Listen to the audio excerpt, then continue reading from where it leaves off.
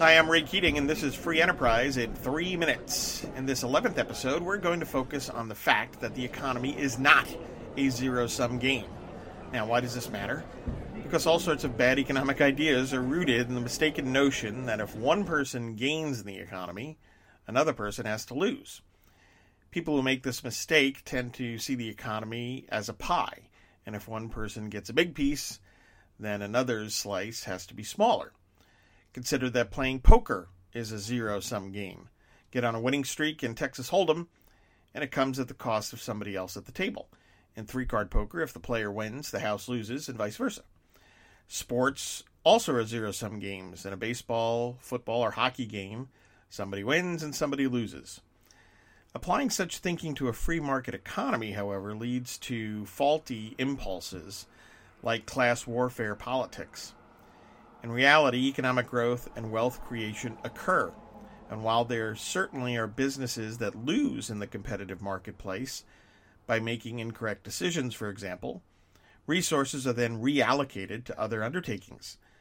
Ultimately, free enterprise is about entrepreneurs, investors, and employees being free to create, innovate, find better ways to do things, and capitalize on new and expanded opportunities, thereby driving wealth creation and economic income and job growth forward. Free enterprise is about growth, creating more winners.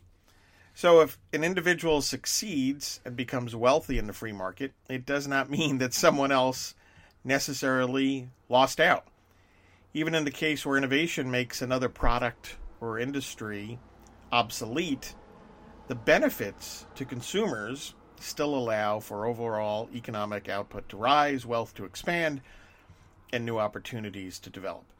If an entrepreneur gains wealth in the marketplace, it does not mean that others somehow lose out. While poker and sports are zero-sum games, capitalism or free enterprise most certainly is not. Once it's understood that the economy is not a zero-sum game, then class warfare is exposed as economic foolishness, as are a host of other mistaken and dangerous notions that undermine sound economics. Economic wisdom dictates forgetting zero-sum notions and promoting growth. I'm Ray Keating, economist, columnist, author of the Pastor Stephen Grant novels, and Chuck versus the Business World, Business Tips on TV. My books are available at Amazon.com.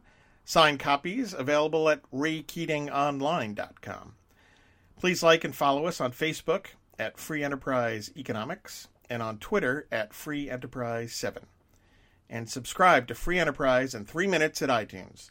Thanks for listening, and God bless.